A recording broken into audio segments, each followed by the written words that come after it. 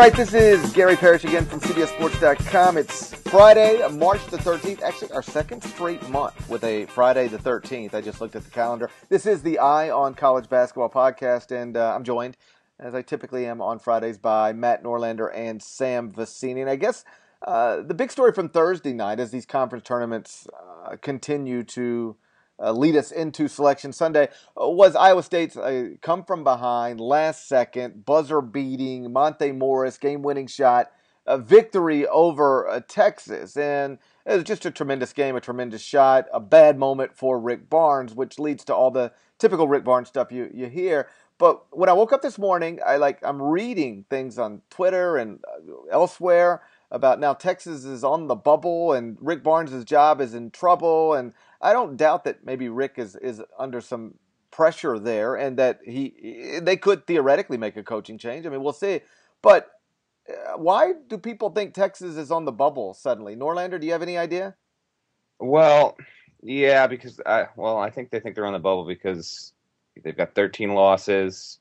The weird thing with Texas is they don't have a bad loss, right? The worst loss against Stanford, who you could argue that was the last game last night. Stanford's probably out, which kind of blows my mind. Team I once said was better than Utah, and I take it all back. Texas is what? 3-12, 3-13, 2-13 against the RPI top 50.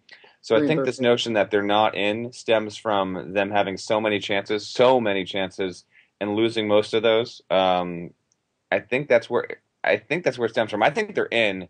Texas is a weird team to me in that, first of all, they're 19th in KenPom. So from that metric, they would have a decent shot at making a second weekend run in the tournament.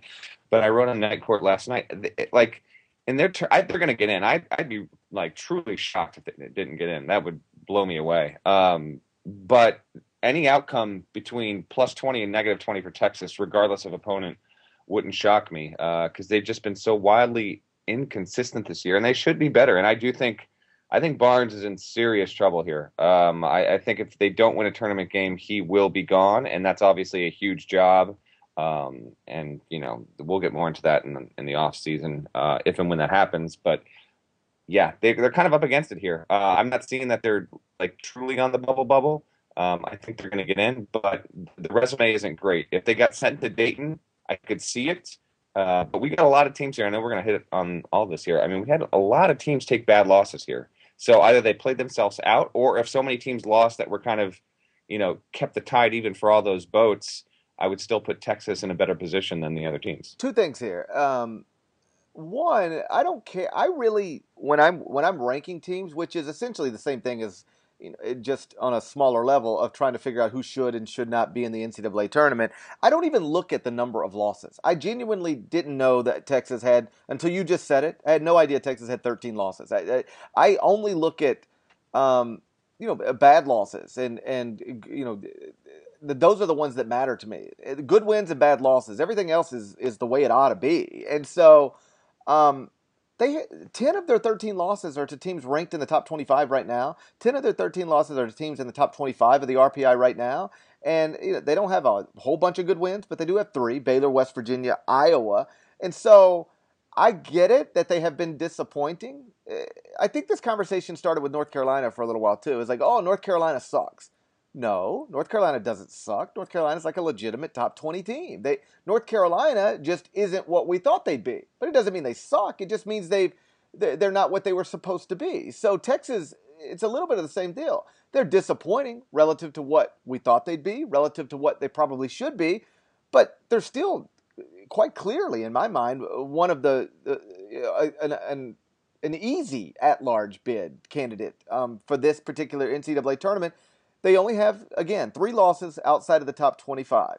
When you go compare that to other bubble teams, that's good enough.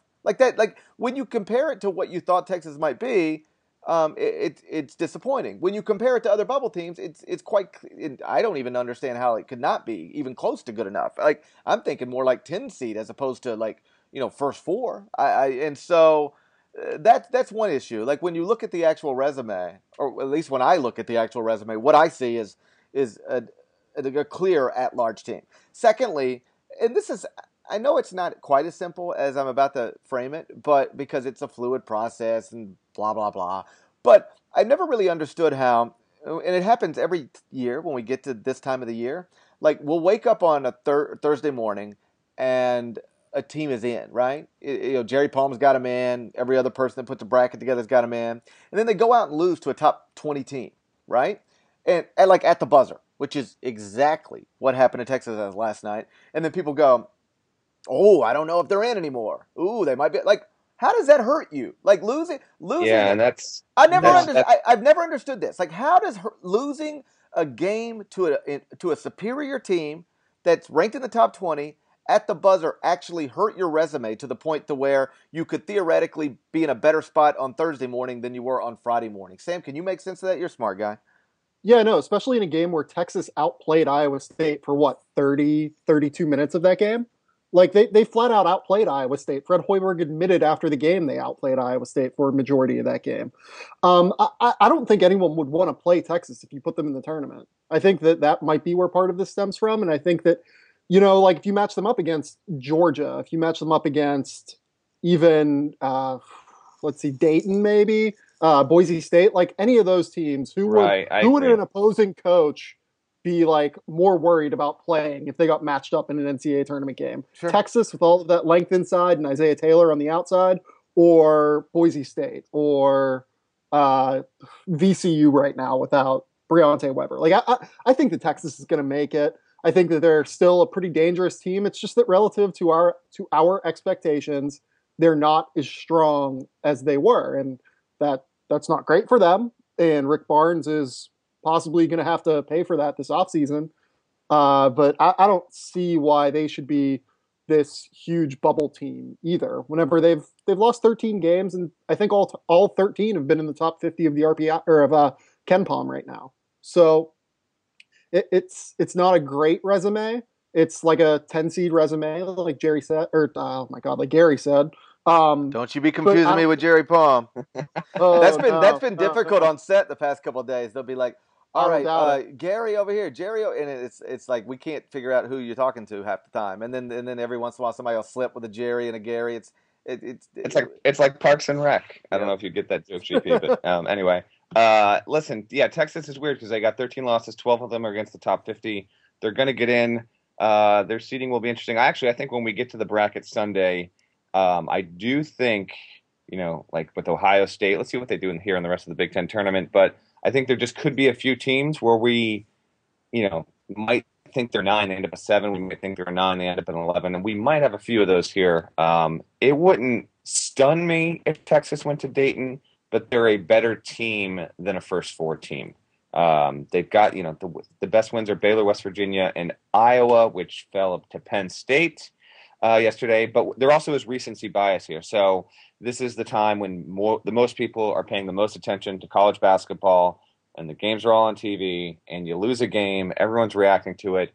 So there's recency bias when really the committee is taking every single game you've played into effect. Right. The final 5 games, the final 10 games, the final 15 games don't have any more bearing on your seeding. That at one point was the case, but in the past 5-6 years that has changed. So we need to keep that in mind. And just as a side note, 538 posted a study yesterday that showed, for people that are listening to this podcast, when they see the brackets come out, conference tournament play has no correlation to winning or not in the NCAA tournament. So if you want to think a team is hot and has, quote unquote momentum, that doesn't actually exist. So if we have a surprise candidate reach a conference title game, that doesn't necessarily mean that you should be that much more likely to pick them in the first round. Tell it to Kemba Walker, Norlander. That's so true, though, right? No. And I was there. It's been 5 years since that happened. Oh, wow. That was wild. We're all getting old, including Kemba, apparently.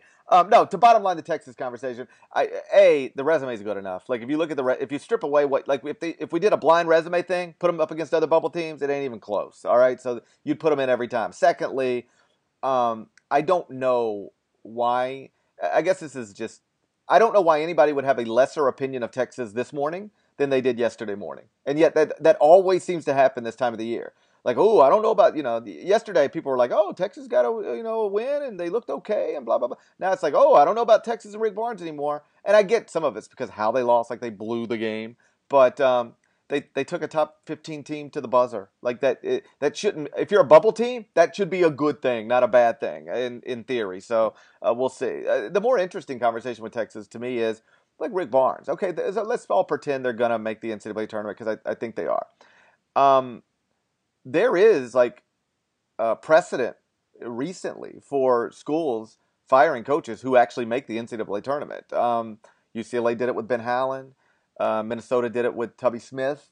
And I think both of those athletic directors, the people who made the decision there, though they were motivated by different things, in different ways, I think they'd both tell you on some level it was just time to change it up. Whether or not you thought Ben had regained control of the program at UCLA, it had just reached a point where apathy had almost set in around the program, and it was time to make a change. Now, it might prove to be a dumb change, but it was time to make a change. That's what the people at UCLA would tell you. Same thing at Minnesota. Hey, it was going nowhere. We could be kind of okay, good enough every year if we wanted to, but we were never going to be more than that with Tubby Smith. Time to make a change.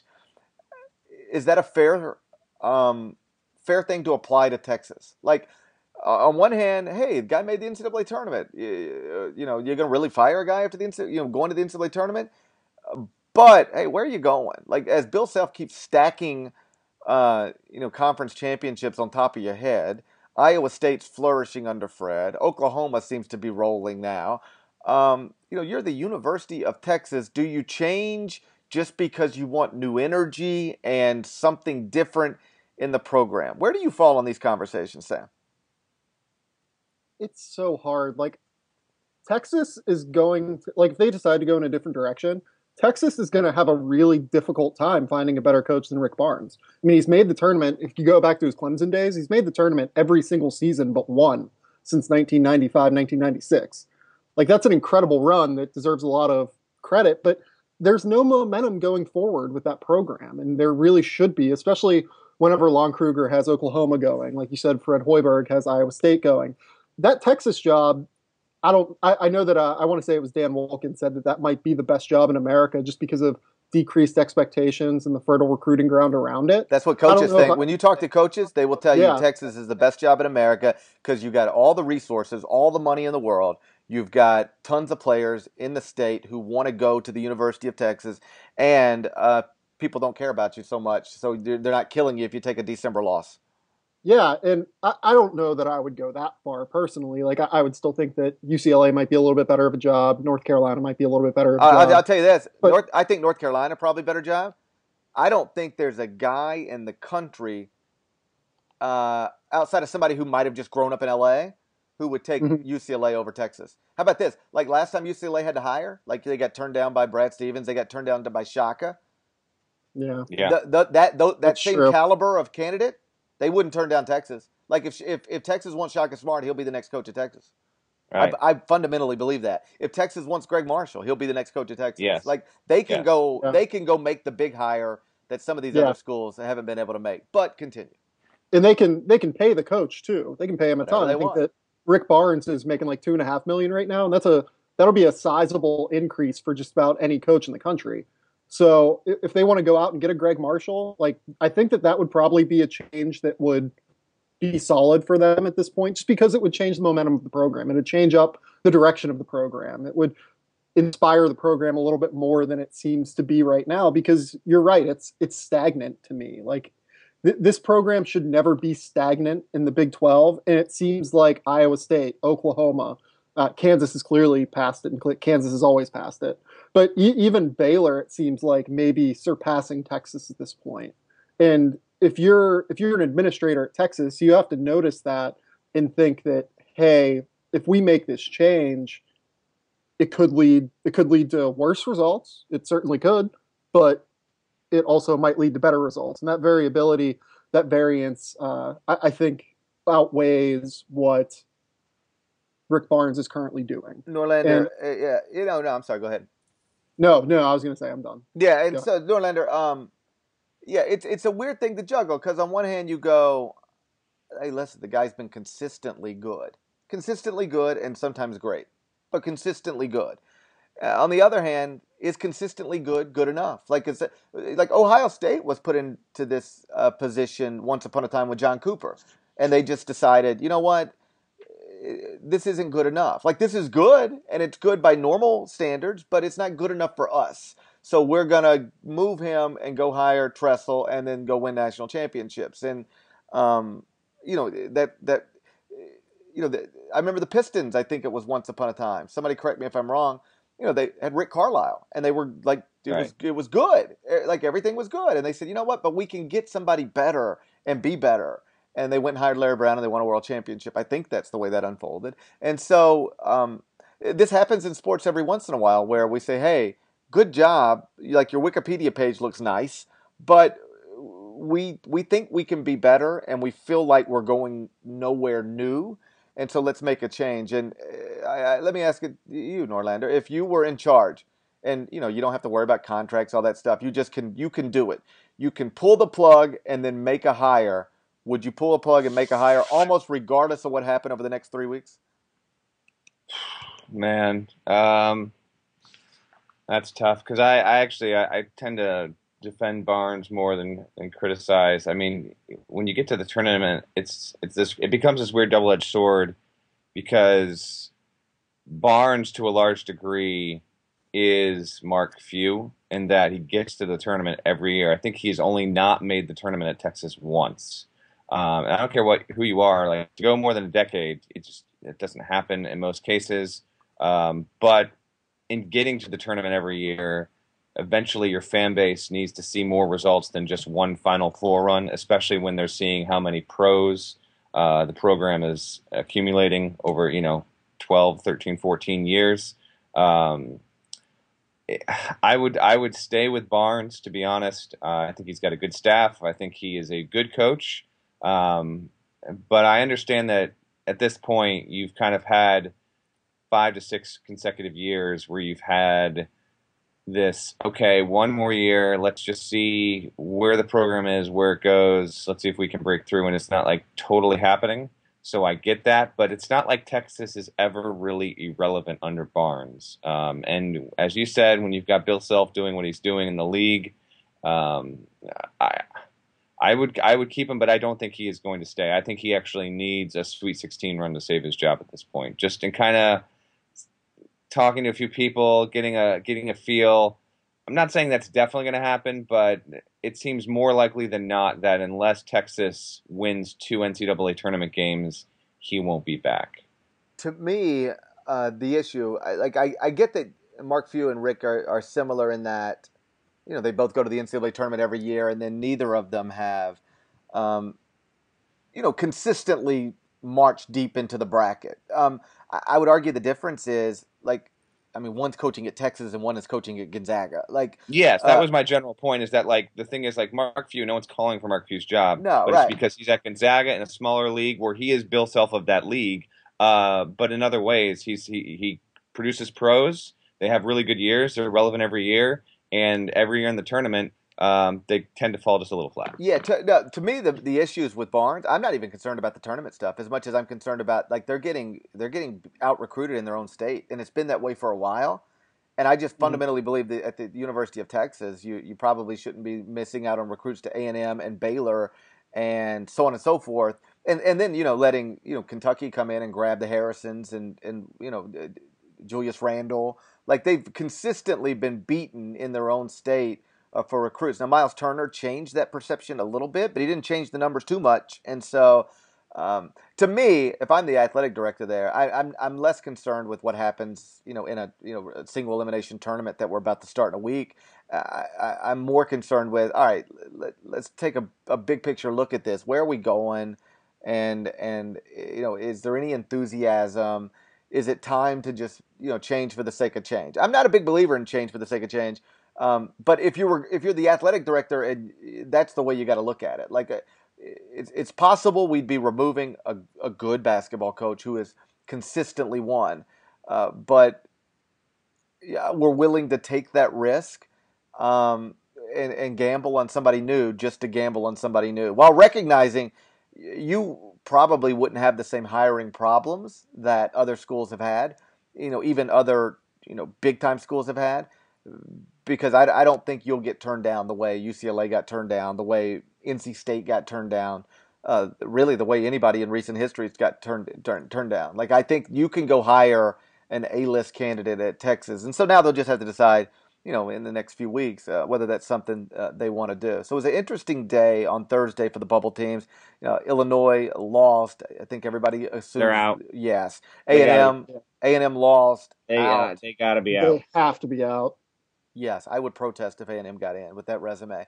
Any of this help Murray State? On one hand, Murray State fans were hitting me last night on Twitter like, this has been a good day for us. And on one hand, yes, anytime you can remove bubble teams, that's good for you. On the other, and correct me if I'm wrong, Sam, I'll bring this to you. Mm. For Murray State, it was never going to be about getting Texas A&M out of their way or Illinois out of their way, because the resume still isn't going to compare to BYU's or whoever's. Like, whoever we end up in those bubble spots by the time we get to Sunday, their resume still isn't going to compare, in the stuff that we traditionally look at, isn't going to compare to the other bubble teams. That's why Jerry Palm, bless his heart, is just completely dismissive of Murray State, because in his mind, in his numbers-oriented mind, they're not even close. So what are we talking about? So I don't really know how Illinois and A&M losing actually helps Murray State, because if the committee's not going to put them in, they're going to not put them in for reasons that they're always going to be able to find reasons in other bubble teams. If they are going to put them in, it was always going to be about, hey, we just think this team's good and they won 25 straight and we're going to put them in. Am I reading that right or wrong? I think that you're probably reading it mostly right, but I do think that there is the battle of perception a little bit. And, these teams losing, it could give the committee a little bit more of a justification, maybe, like in the public, maybe, as far as letting Murray State in. But you're right. Ultimately, it's just going to be whether or not the committee says, hey, we looked at this team, we watched them, and they're one of the top 68 teams in the country, regardless of what their resume says. Like, they're going to be an eye test team if they get in. It's not going to be something that the numbers say. It's going to be something that, hey, this team has an NBA point guard in campaign.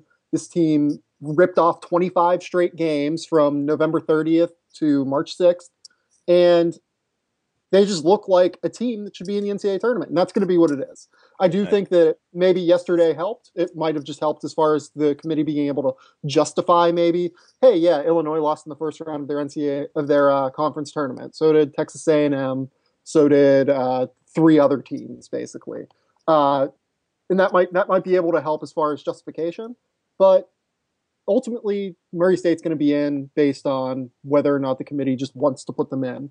So it just is what it is. Well, it's a kind of a, it's a grander conversation, a step back from that. I have seen some Murray State backlash here that has come about because people are, Ken Pomeroy, my buddy more than anyone, has been like, where was this for Green Bay last year? And I said, it was there, man. A lot of people stood up and wrote about Green Bay, and they were discussed. But now people are like, why Murray State? Why Murray State? Iona's got a better strength of schedule. It's got a better RPI rank. My retort to that is Murray State went undefeated in this league, and it won 25 straight. Iona has 8 losses, and Murray State's got 5, which is about the cut line, I would argue, generally speaking. So I'm not really seeing that. Iona has more losses against sub-100 competition than Murray State.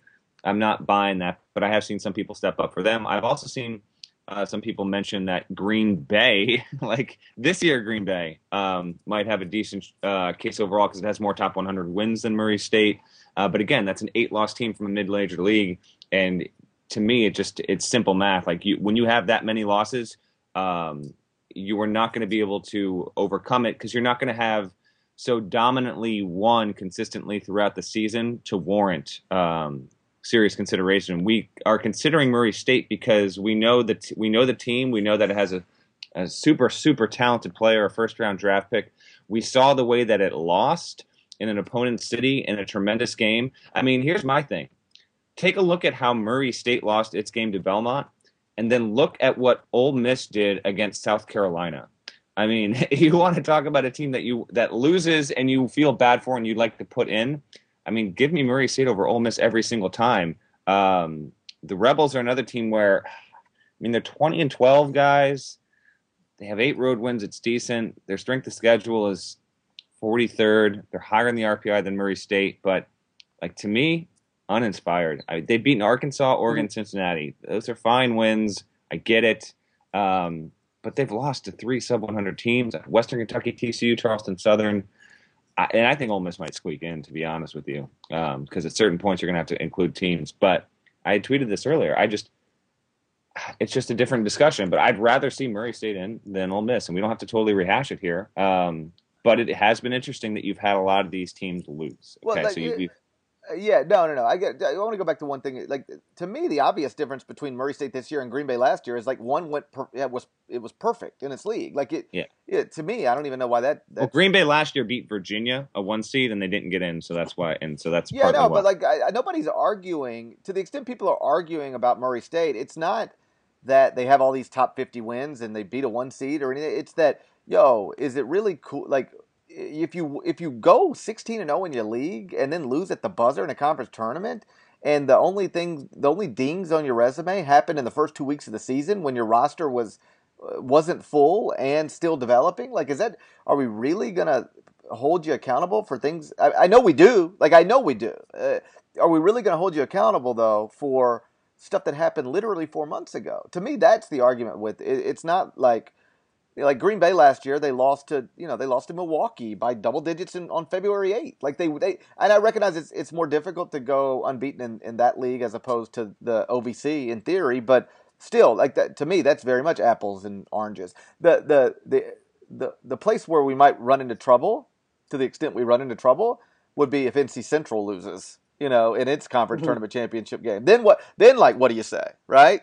Yeah. Another team that's like that is Stephen F. Austin. Even though they lost once in conference, they're going to be sitting at like a 28-5 record with four top 100 losses if they lose to Sam Houston State in the finals of the. And I think South. Stephen Austin is I think they're very similar. I would feel just the way about Murray State as Stephen F. Austin if that happened. No, and that's why that plan we've talked about and I tweeted about, like, makes a whole lot. You create a safety net for these type of teams where we don't have to have these conversations. And ultimately, for Murray State, like, I'll just we spent so much time on them, but this is the best way I can put it.